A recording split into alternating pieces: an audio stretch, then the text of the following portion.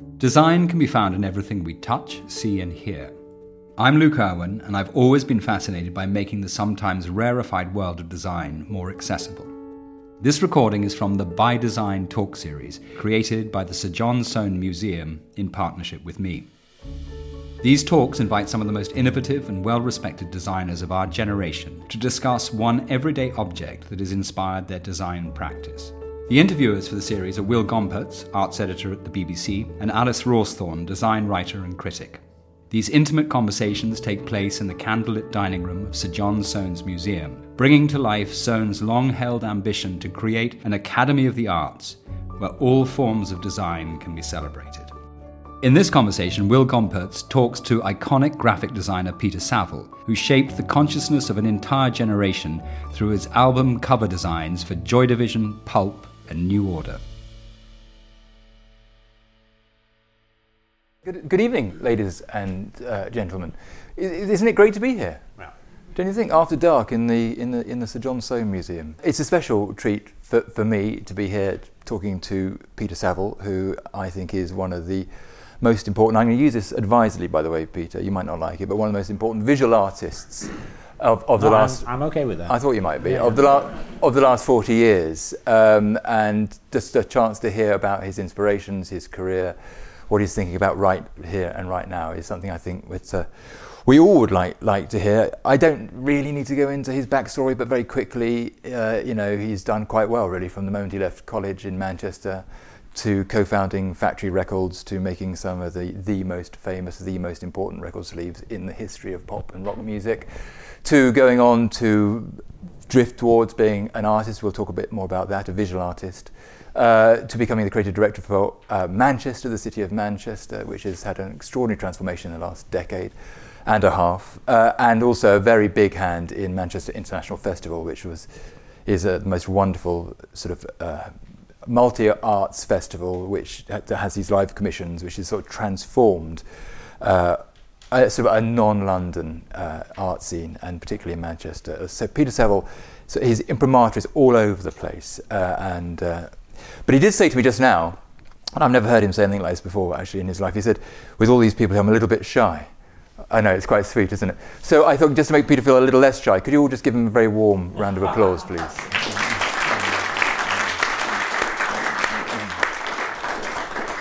So Peter, we've got a lot of ground to cover. I'm just going to mention one thing. Oh yeah. The mention notice, because there's no real reason for it to come up later, but the festival has now evolved into this factory art centre that they're building, which is sort of probably due to open 2020, 2021, which is I think £100 million interdisciplinary art centre, which is now opening in Manchester as the home of the International Festival, as a workshop and performance space, which they're naming the factory. Yes, exactly, because nice. Obviously after everything you did and Tony Wilson, but yeah. And about the Northern Powerhouse, and then people say the arts don't matter.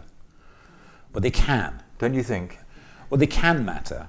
I think it's a matter. Well, actually, I mean, what we're going to talk about this evening is very pertinent to that. They can matter. It's just really a case of how people experience them, and whether they experience them in a way that can be made meaningful and relevant to their lives. I mean, the Manchester, my work in Manchester fell into the kind of the regen era, and undeniably you cannot regenerate an area by just landing an art centre in it. That's really not going to work. There has to be a community there who are interested in that art centre and that want it, in order for it to be a kind of live and organic entity from the beginning. I mean, it's better to actually support the grassroots of things that are actually happening in a place, rather than just sort of drop a museum there and imagine that everyone's going to leave London, Paris and New York and go to Hull or wherever just because they've got an art gallery. That's quite plainly not going to work. But probably let's not turn the evening into a regen evening. Well, we're going to come back to Manchester because obviously it's very important. Okay. But let's start with objects. Yes. And objects that inspired you. Okay. And very specifically, Peter, the handout that you put onto everybody's chair. Yeah. That's a work by Richard Hamilton from 1967 called Toaster. And I first saw that actually in Manchester, and I saw this book in one of the libraries at Manchester Polytechnic in 1975, and it was either in my foundation year or in first year. There was a graphics department that had a small library. I went for a look around, and pop art was really the only aspect of fine art that I really knew anything about. When I'd been doing A-level at school, we'd done history of architecture rather than history of art. So I didn't really have any art history education.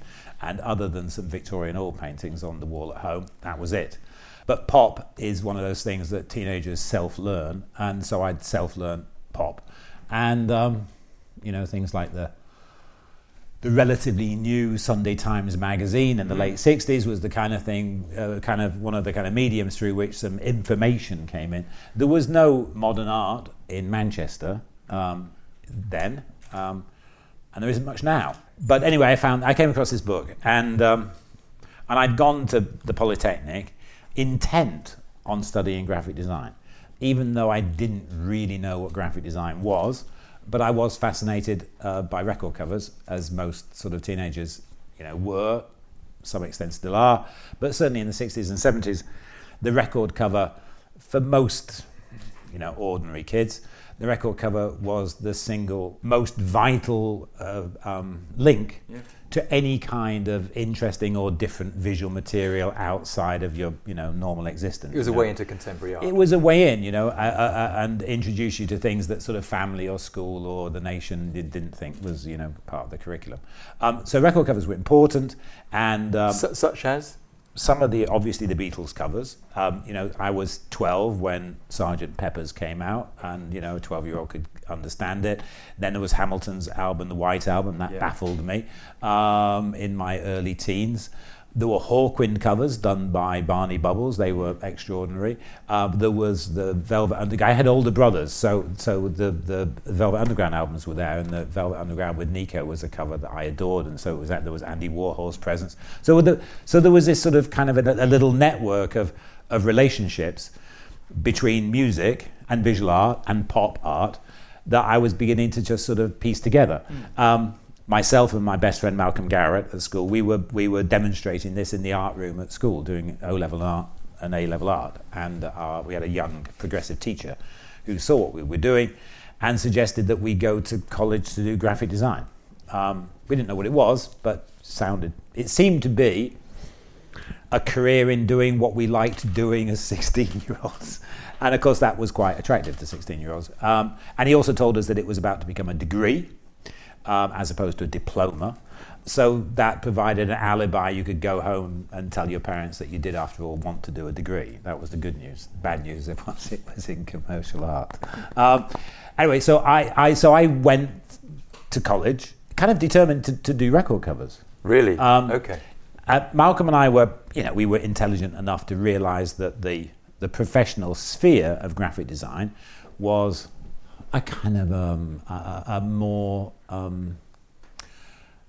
professional and business-related activity. We could understand that, but we were 18 or 19, and as far as we were concerned, a logo for British Airways was something that could wait until we were 40, and that we were certain that when we were grown up, that kind of thing would appeal to us. But in the meantime, we wanted to be part of the culture that we were living, which was to change dramatically whilst we were at college. In 76, was in the middle of our 4 years at art school.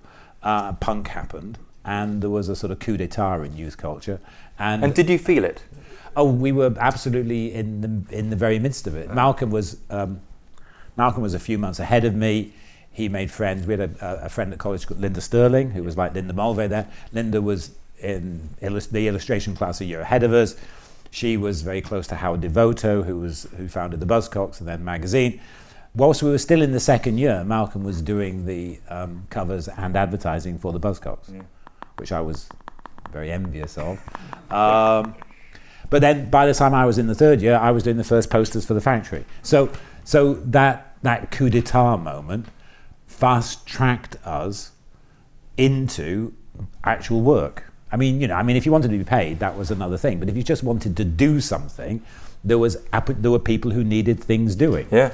Had we had to kind of pay our dues and waited 4, 5, 6 years before we were allowed to do anything, a conventional go and be an assistant in a studio and wait for years before they let you do something, our progress might have been very different.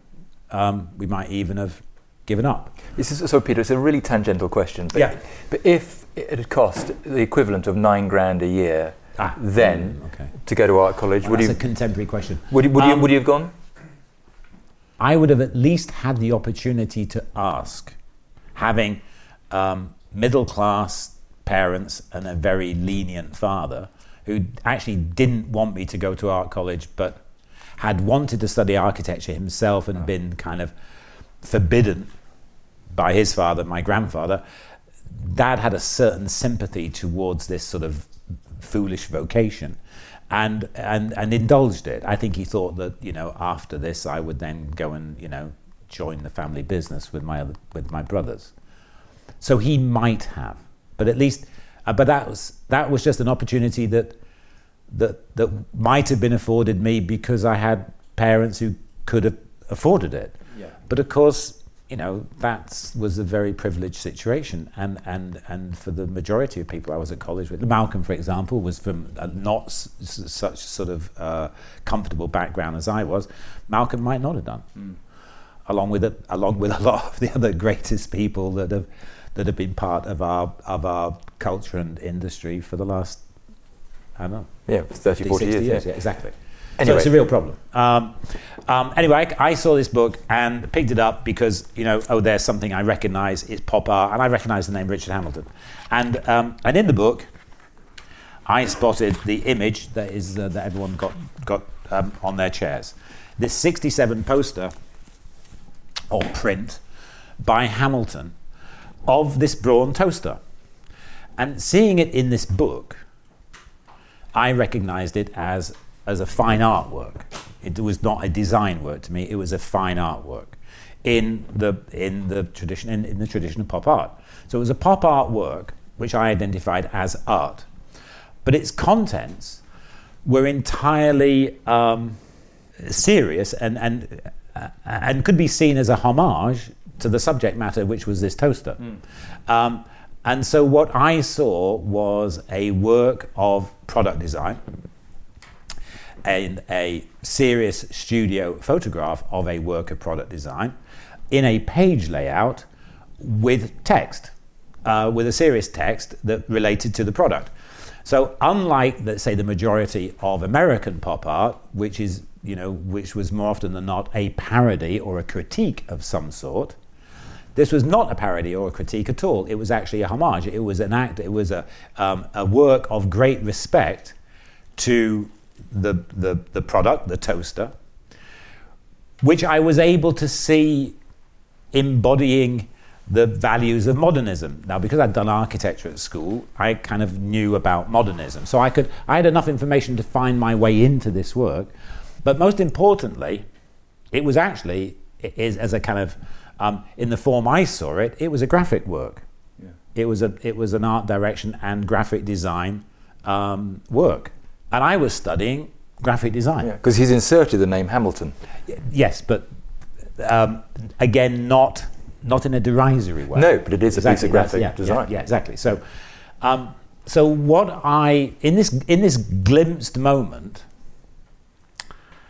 I took something in which I was not aware at all I was taking in. But what I took in was the potential for this convergence of the disciplines of both fine art, or the applied arts, and in a relation to fine art, as a total work, as a work that did not recognize or acknowledge any hierarchical differences between the disciplines and between fine art and applied art, which was Hamilton's intent with the work, and very much Hamilton's intent across his oeuvre, to identify these points of coordinating points between how we live and the development of fine art. And I saw it and I thought, that's nice, and I put it back on the shelf.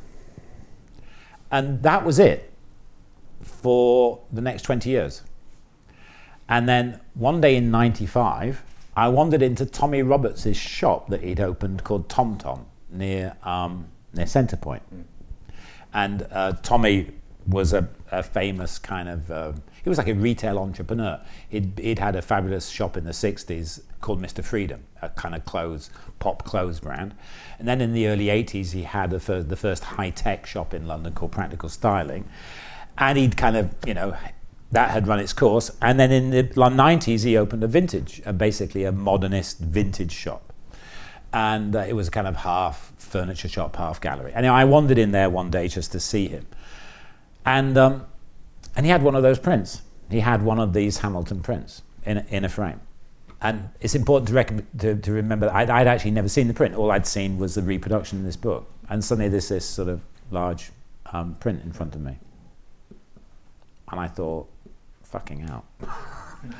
And I had to sit down on one of Tommy's 60s chairs.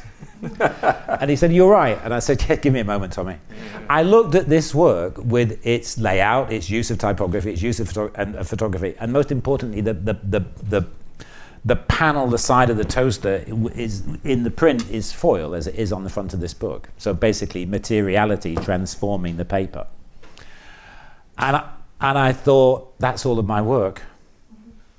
I saw this print 20 years later and realized that my whole kind of my whole aesthetic approach had been fundamentally shaped by the 5 minutes that I'd been looking in this book in 75. The seriousness of it, the dryness of it, the understanding of typography, photography, product design, a kind of a reductive approach to information, the discipline and order of the whole work, and then the transformation of materials, in this case paper, the transformation into thingness by the application of, in this case, foil, but in my case with record covers, foils, die cutting, embossing. I just thought, oh damn.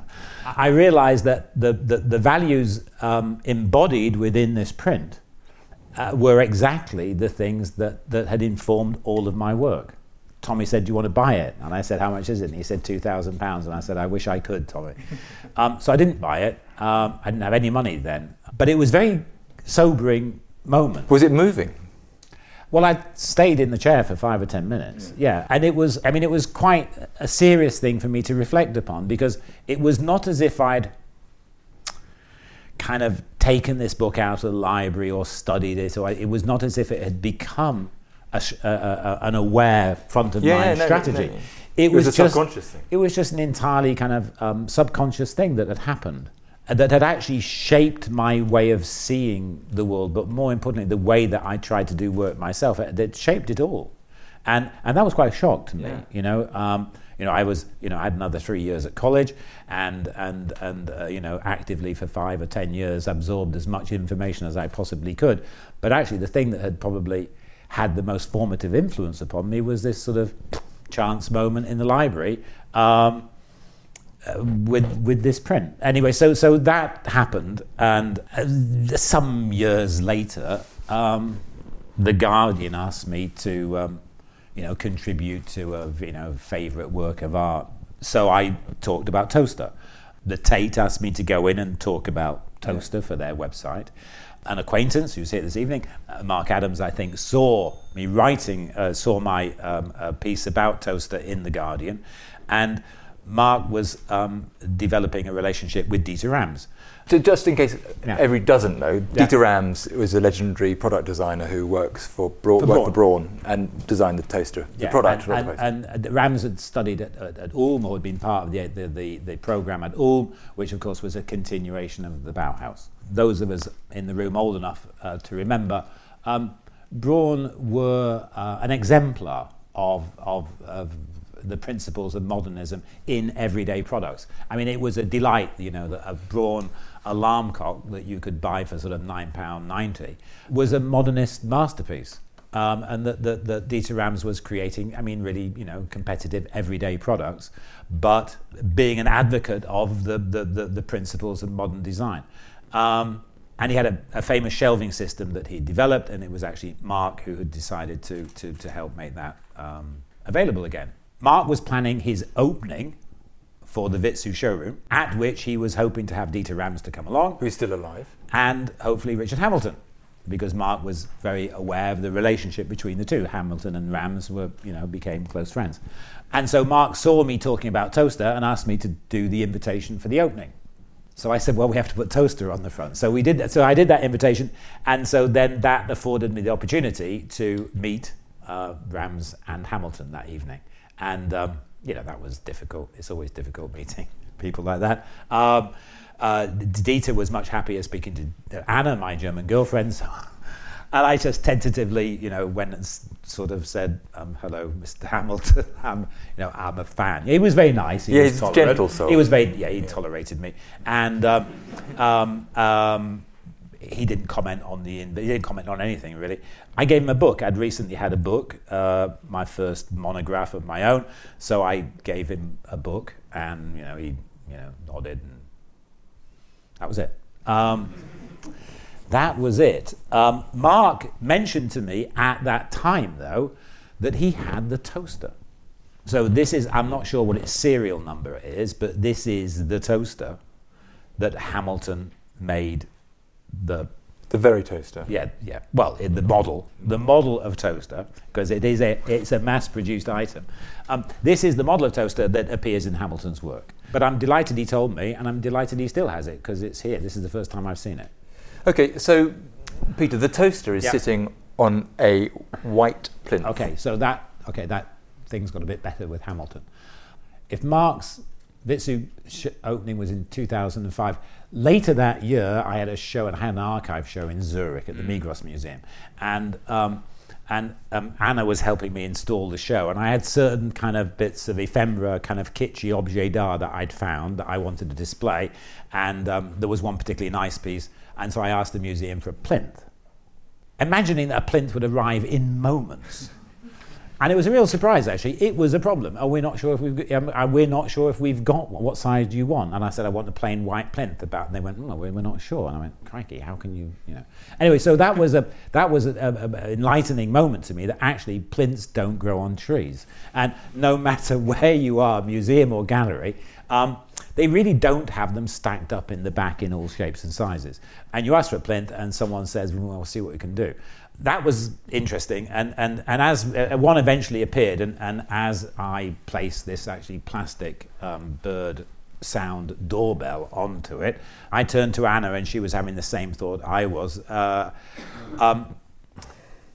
world doesn't need any more plastic doorbells, but it does need more plinths.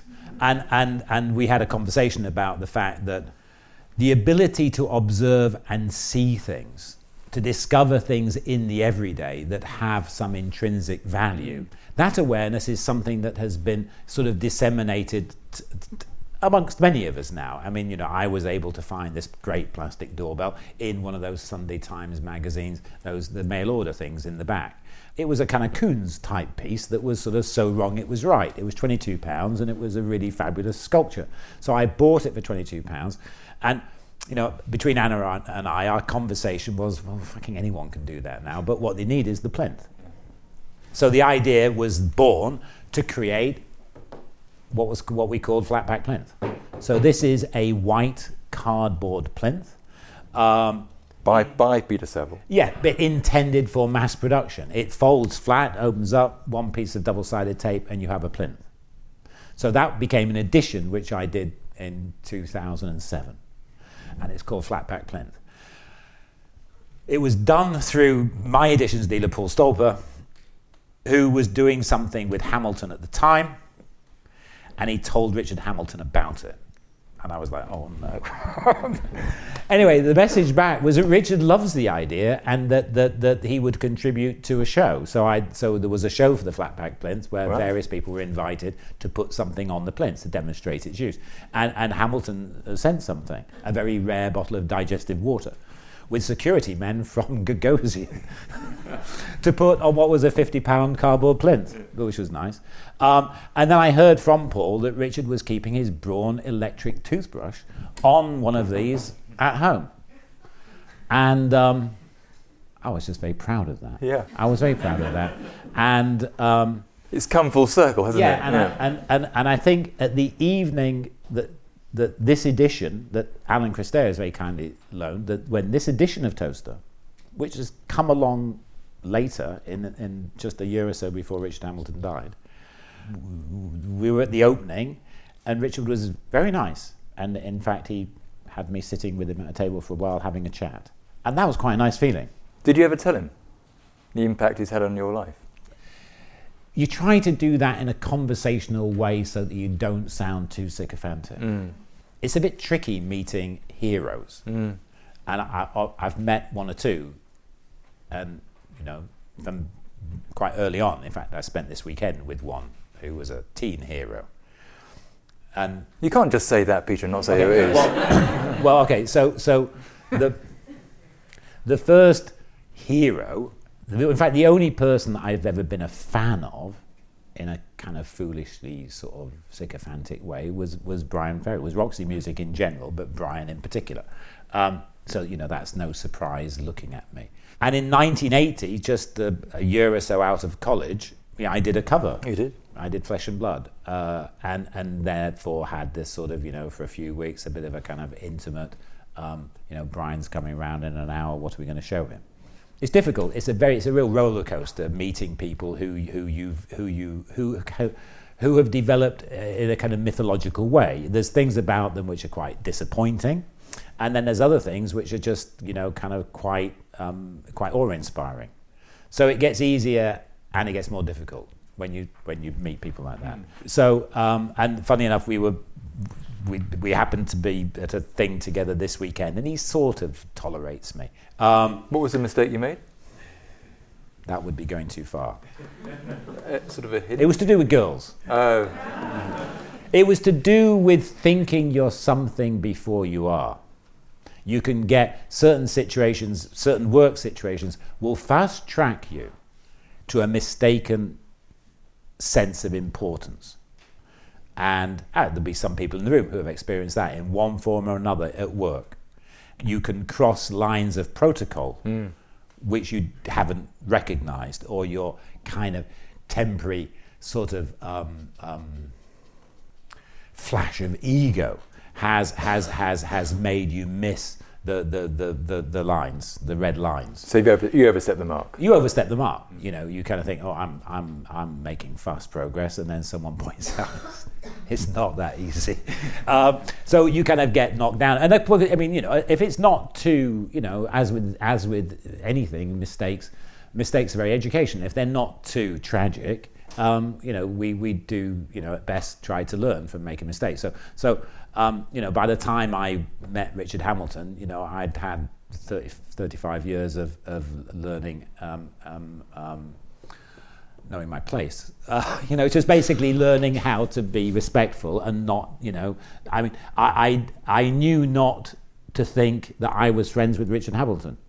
Don't call us, we'll call you. That's the situation. And so I was just, very happy for him to talk to me if he wanted to. But, don't go hanging around. So the question I want to ask, Peter, having heard that story and the influence of Hamilton and thereafter Rams and modernism and your time at college, is there within you, even today, a sort of an inner conflict between the graphic designer and the artist, and that journey and the difficulty you've had, I think psychologically, in believing you're one and not the other? There was, and it has been, we could say, a handicap, almost a blight to my whole mid-career. So I was happy and had definitely a kind of a positive and optimistic momentum for the first 10 years. And it's exactly 40 years. I mean, I graduated in 78, and we're 2018, so it's 40 years ago.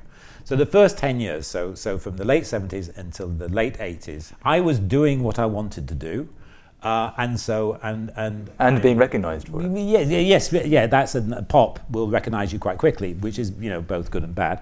And I was doing what I wanted to do. By the time I was 30 in 1985, I realised the limitations of being a record sleeve designer, and it felt quite juvenile. But then relatively quickly, other avenues opened up. So Nick Sirota was my first client that didn't have a guitar. So I did the work for the Whitechapel, and then a year later, my friend Nick Knight, a photographer, introduced me to fashion. So at the point at which I might have had a bit of a kind of where now crisis after music, opportunities kind of appeared. For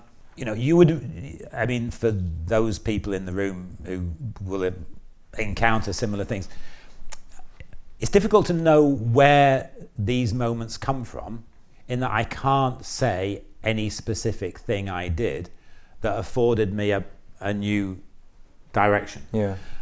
But I think that if you want something to happen sufficiently enough, somehow you kind of transmit that. Somehow, just in things you say, how you are, places you go. Basically, you're doing something that can then open up a new opportunity. A new avenue. So it just happened.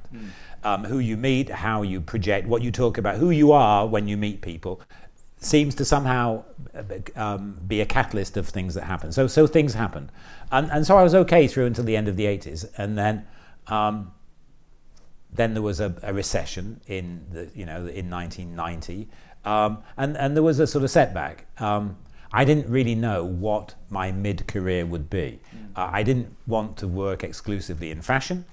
Also, my contribution as a graphic designer was considered absolutely surplus to needs, to requirements. There was no active relationship between graphic design and fashion culture in the 80s. So the first works that I did in fashion for Yohji Yamamoto, specials, bit of supplementary budget had to be found for me to be paid. So it was an add-on? Totally an add-on. And in fact, some people's taxi bills were more than my fee. The kind of machinery of fashion communications was not really including graphic design. Obviously, it was about photography. It was about photography, models, and fashion art direction, which is a very special thing. So it didn't even appear. So focusing on fashion, even if I had really wanted to do that, it didn't even appear to be an option. Doing identity and communications for the cultural sector it's flattering, but it's really boring.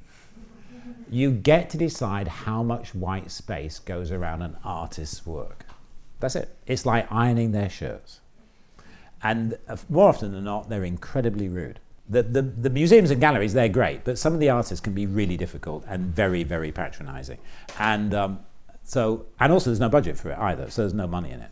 So the areas where there appeared to be money, corporate identity design, annual reports, this kind of packaging, this sort of thing, I didn't really want to do it. No. And I had experiences in the recession, having a home repossessed, etc., that significantly affected my point of view towards the establishment and towards the commercial sector in general. Having been brought up in a middle-class family reading the Telegraph, I had no antagonism towards business. But after 3 years of a recession and the things that I learned and experienced during that recession, I did develop a real antagonism towards the selfishness of business. So by the time I got into the mid-90s, I actually didn't like business people in general. And so I didn't want to work for them. So the whole mid-career, let's say from 95 until now, has been unresolved. And I would say, for many years, deeply depressing and uncertain. And my circumstances are still uncertain now. I'm 63 and I pay rent. So that I can empathize with, the younger people in the room of just how impossible it is trying to cope in a city like London, or what London has become. But fortunately, I'm on the kind of brink of being able to retire now and have a good ending. So it's just the middle didn't work. No, but what about this issue about Peter Saville as an artist? So during that uncomfortable middle period, when I decided that I didn't want to be a servant of business, or the businesses that could pay me, the YBA generation who began to appear at the same time in the mid-90s, as I gradually met one or two of them, it became evident that the work that I had done in the 80s had been very influential to those individuals. So, ironically, that antipathy I had towards what I call the juvenilia of the work, I began to see from a different point of view. Tony Wilson, who was the kind of principal talking head and principal founder of Factory Records, Tony Wilson would refer to what we were doing generally with Factory as the art of the playground. Yes. And at 23 or 24, that's not really what you want to hear. On reflection, the art of the playground is almost the single most influential work that you can contribute to the society. So my record covers went to the cooler kids in the playground at a very impressionable period in their lives. Yeah, I mean, you could argue that, I mean, those record covers spoke to people in a way, in a profound way, that most art doesn't, in fact. Exactly. And it's the music that opens up the mind to the work. The same work pinned, put through their letterboxes on postcards, it would probably, if I had 1% response, that would be something. But when it comes wrapped around a Joy Division record, a Roxy Music record, or a New Order record, or whatever, then there's this absolutely direct fast track to a young person's imagination, their aspiration, their interests. And their sensibilities.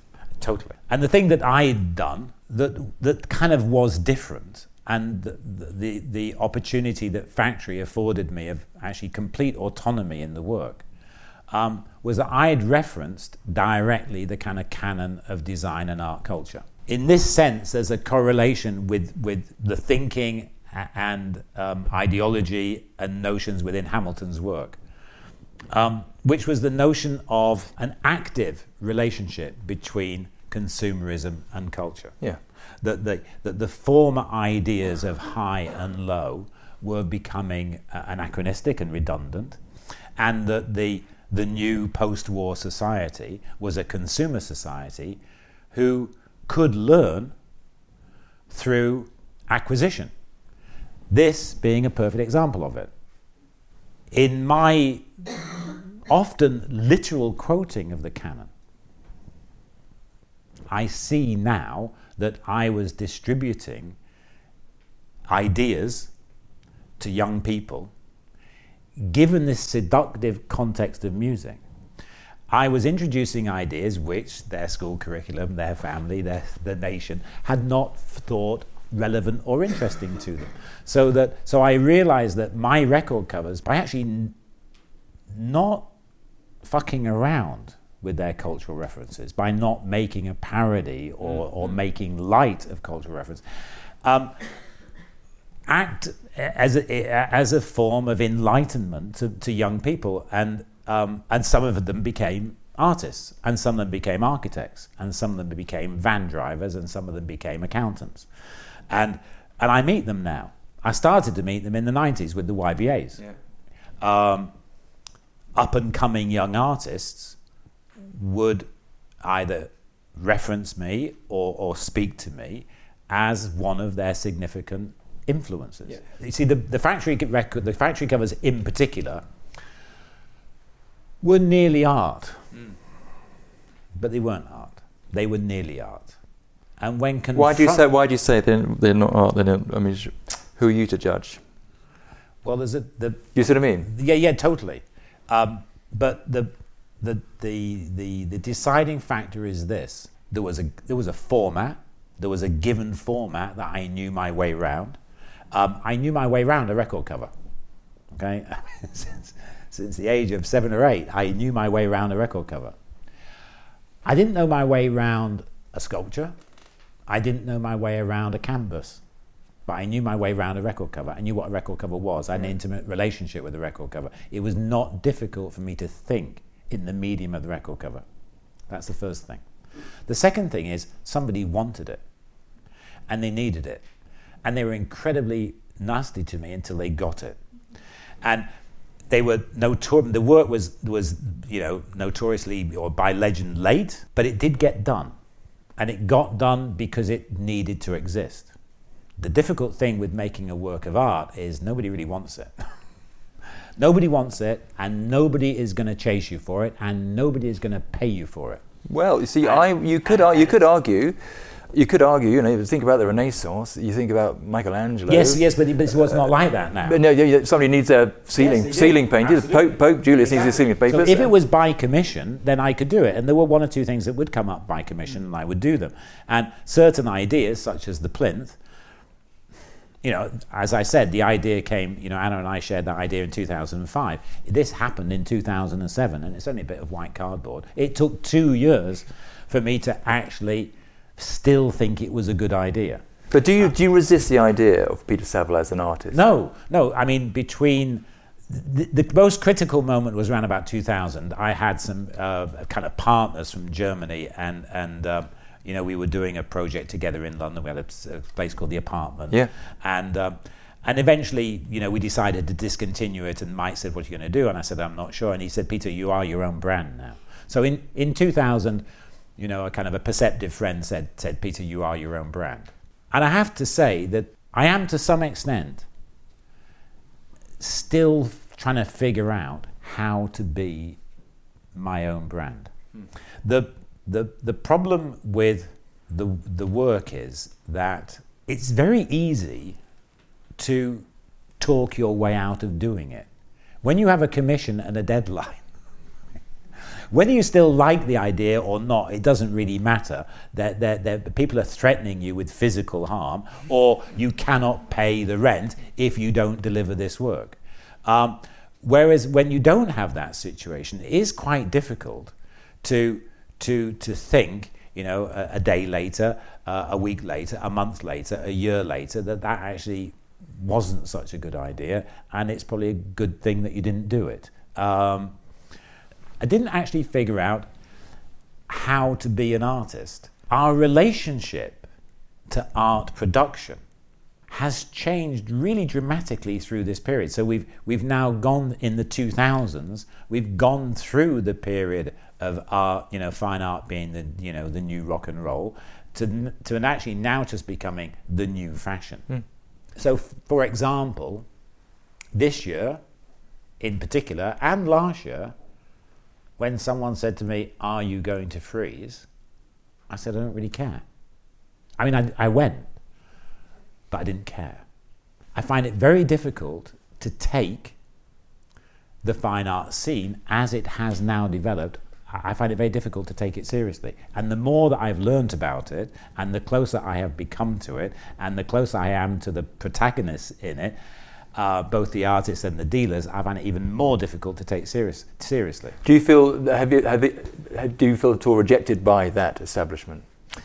Encouraged and rejected at the same time. It's actually very difficult. I mean, it's very difficult. I mean, people still introduce me as the person who did Unknown Pleasures. Yeah. So that's like 1979. So, this is the person. This is Peter. This is Peter Saville. He did Unknown Pleasures for Joy Division. And it's like, great. So it was quite good. It made an impression. Yeah. People say, "But you're an artist anyway." It has been an evolving situation, and the thing that I find interesting now is that the early work that I had the opportunity to do, and that's, it was the circumstances of Factory were absolutely significant in the opportunity I had. It was a moment in a city. Other people could have done it. I mean, the graphic design is a service industry. It's not about you, and it's not about your work. It's about other people's requirements. You do not write the brief, you don't write the copy, and you don't sign off on the work. It is other people's messages to a predetermined audience. That's the work. You're a messenger. Graphic design is being a messenger person. Yeah, but I would still say that's a major function of the history of art as well. Yeah, the history of art. To tell stories. Yeah, but someone else's. I mean, I would say that, let's say most of the Renaissance painters who had to paint another religious scene probably would say the same.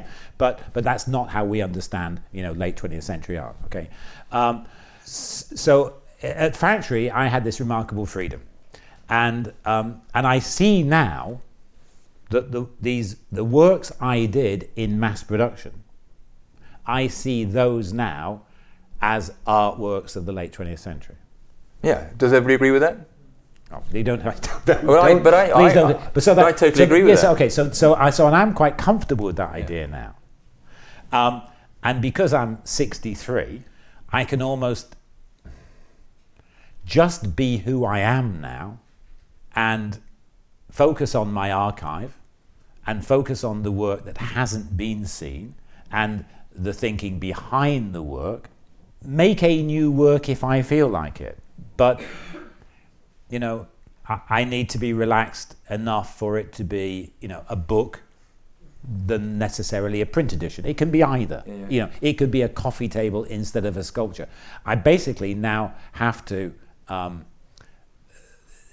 train myself to let something come into the world in the form that it should come into the world, rather than thinking, oh, I have to make a work of art to pay the rent. Yeah.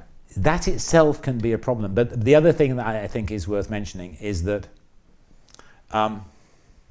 once you have become acknowledged as something, it's very difficult for people or the world to see you as something else. Yeah, you've been pigeonholed. Yeah, and because that work I did, you know, as an art director, graphic design, whatever, became quite famous, that's who I am. I mean, I have to learn to be very grateful and happy about that, and not go around thinking, oh, I wish I was something else. You know, I've actually, you know, I have to be, consider myself really lucky to be who I am, rather than resenting who I am and trying to be something else. And the same is true of, kind of actors who want to become businessmen, or singers who want to become actors, or whatever. I mean, David Bowie was quite a good actor, but, he always just had to be David Bowie because we could never see him as anything other than David Bowie. And that applies to a lot of people. Once you are known as something, it's really difficult for people to think of you as anything else. So I have to just be happy now with being me. Well, I think we're going to finish with this, and there's a bit of literature published by Sir John Soane Museum. It kind of says that. It says, for more than 180 years, distinguished architect Sir John Soane had a vision to create a place where curious minds could be inspired. He wanted his incredible collection of art and artefacts to enrich people's lives. I think we can all say, can we not, ladies and gentlemen, that Peter Saville has enriched our lives and enriched our last hour. Could you please give him a very warm round of applause?